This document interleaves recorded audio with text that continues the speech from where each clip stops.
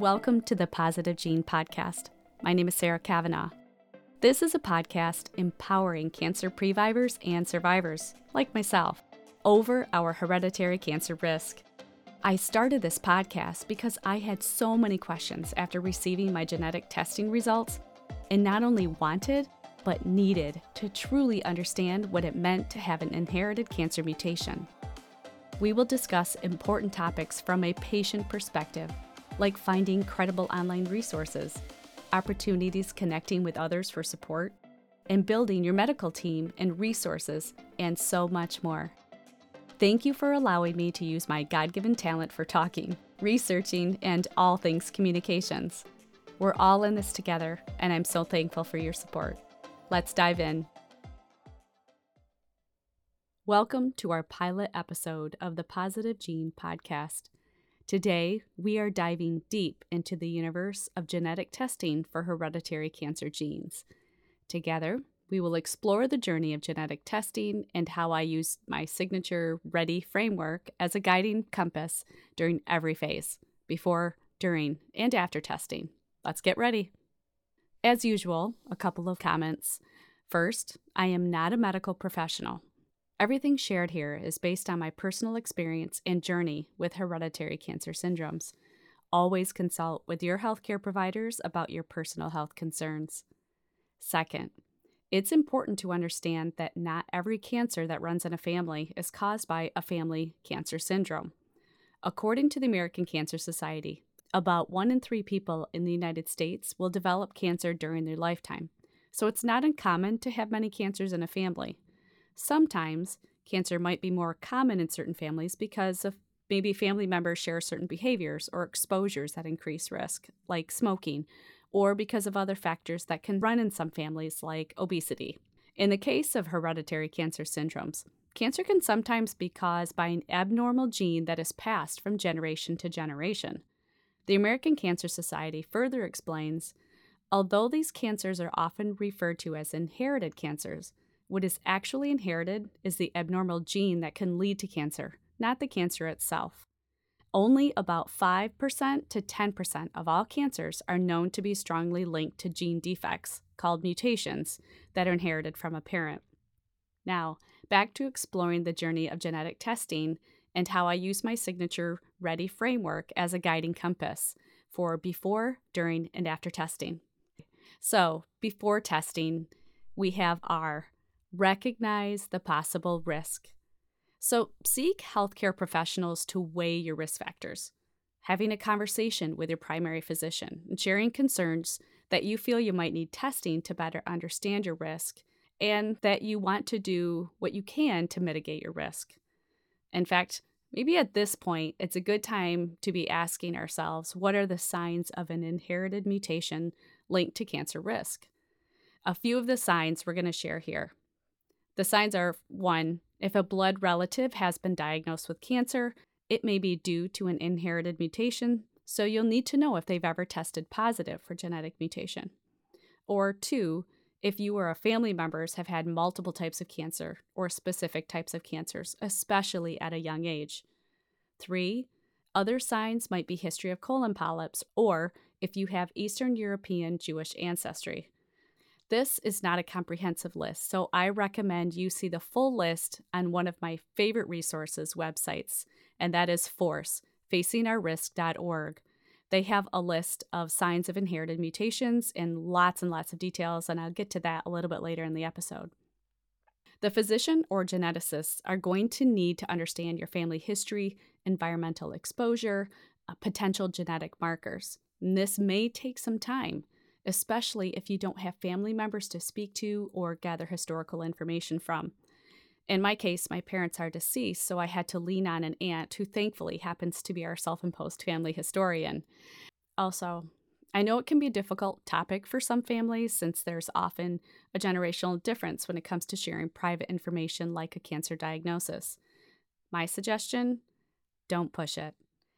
You are fine to share just basic information with a geneticist or even say that you're not 100% positive, but may simply be aware that there was a cancer diagnosis.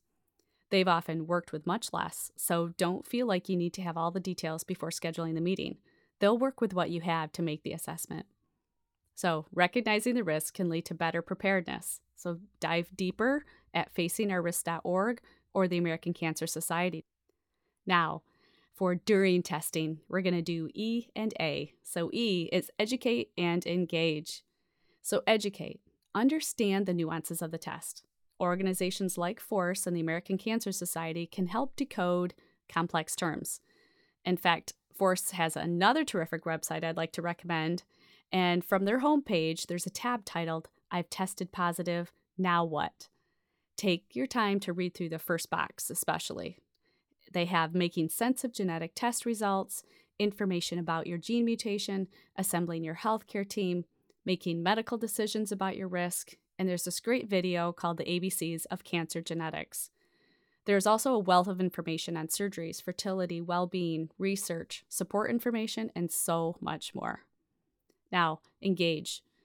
As the results roll in, engage with specialists. This is important since it can take weeks or even months to get into a specialist. This also gives you time to learn more, as I said previously, about your specific mutation.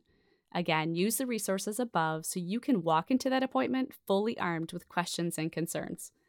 You'll want to seek out genetic counselors or engage further with the one who provided your testing. You'll need oncologist, surgeon, and other professionals who understand the complexities of hereditary cancer syndromes. Next, lean in on your online groups for communal support. There are several groups on Facebook dedicated to specific mutations. Just search by your mutation, and you'll likely find several groups to join. I'm in 2 Lynch syndrome groups, as well as a CHEK2 support group. And during my testing phase, I found solace in the online groups. They share experiences, advice, encouragement, which made my journey a lot smoother. And what I love about these groups is that there's no question that's unreasonable. And I've never had an experience where I felt like my question wasn't treated with respect. It really made me feel like I wasn't alone in this journey. Now to A, act on prevention and early detection. While you're still in the genetic testing process and learning more about your specific mutation, I can all but guarantee you're starting to feel lost and worried about maybe what you could have done differently. Keep reminding yourself that a genetic mutation is just that. It's something you've inherited from your parents, like your hair or eye color. However, it may also cause you to look a little closer at what you can do to act on prevention and manage early detection. It's about proactively creating a game plan. So as far as prevention goes, discover lifestyle adjustments to support potential outcomes. So some examples are dietary changes like reducing your processed meat and other foods, adding more fruits and vegetables to your diet. And this also includes preventative surgeries to eliminate or reduce your risk. We will discuss more about my preventative surgery in future episodes, but I'll briefly share that I had a total hysterectomy, and because of my family history, I also had a bilateral salpingo ovarectomy, which is the removal of both ovaries and fallopian tubes. So there's other measures that can be planned, so be sure to discuss more with your physician or your specialist. Now on to early detection. A major medical approach available to people at high risk is screening that uses tests to find cancer in its early stages when it's most treatable.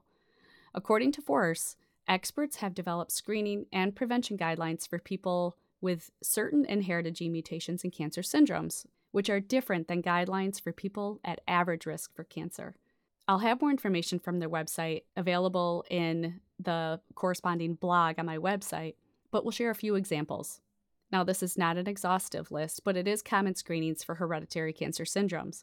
And these may be screenings you're already doing, such as an annual skin check with a dermatologist or a mammogram for women. If that's the case, your doctor may recommend adding, say, an annual breast MRI as well. Also, depending on your risk, you may need to increase the frequency of colonoscopies or endoscopies. And for men, you may need to have an annual exam and a PSA test. So please visit the FORCE website for specifics by cancer type and gene type. Now, for after testing, we are on D, discuss and decide. Plan to engage in dialogues with your healthcare professionals about your results, and together you can develop a tailored action plan. Engaging with those healthcare providers who specialize in genetic oncology and have experience managing hereditary cancer risks. They'll guide you through your screening, surveillance, and interventions tailored to your specific needs. And you can find these resources through your primary physician, or you can ask for referrals from family, friends, or your support groups. Now, I want to emphasize shared decision making. Everyone's journey is unique, so decide what's best for you. Post my testing, I became my own health advocate, working with professionals to chart out my path forward. Since my primary doctor did not have any experience with hereditary cancer syndromes, we worked together to find the right providers. While she helped find the breast specialist who led me to the genetic testing in the first place, I ended up finding my own gynecology oncologist through one of the Lynch syndrome Facebook groups. And honestly, I couldn't have been happier with the recommendation. Also, I was already seeing a dermatologist as well as a gastroenterologist due to our family history of colon cancer. So here's the key point in all of this. You have to take the reins. Don't rely on your primary doctor to manage your plan 100% of the time. Keep a notebook and take notes in your smartphone to keep track of your plan. In fact, I'll be working on a screening tracking template in the coming months, so more to come on that. Now, the last part of the READY framework is why. You have the power. So own your results, be the captain of your health journey, and embrace every twist and turn with confidence. So in my case, I had a mix of emotions, but I channeled the energy into empowerment. I also tried to influence my family, urging them to understand their genetic landscape, and I even became an advocate for genetic awareness, which has really led me to this point today. So prioritize your balance in life. Celebrate the highs, such as a good outcome of a screening. Seek support from your family, friends, and support groups during the lows. In fact, every phase of genetic testing, before, during, and after, carries its set of challenges and emotions. But with the READY framework, you have a trusty guide. So equip yourself with the knowledge, lean on a supportive community, and pen that story of empowerment. So to recap, the READY framework. R, recognize the possible risk. E, educate and engage. A, act on prevention and early detection. D, discuss and decide. Y, you have the power. Again, you can find the information, links, and resources that I mentioned throughout this podcast. Feel free to go to my website at sarahkavanaugh.com. There will also be information in the show notes.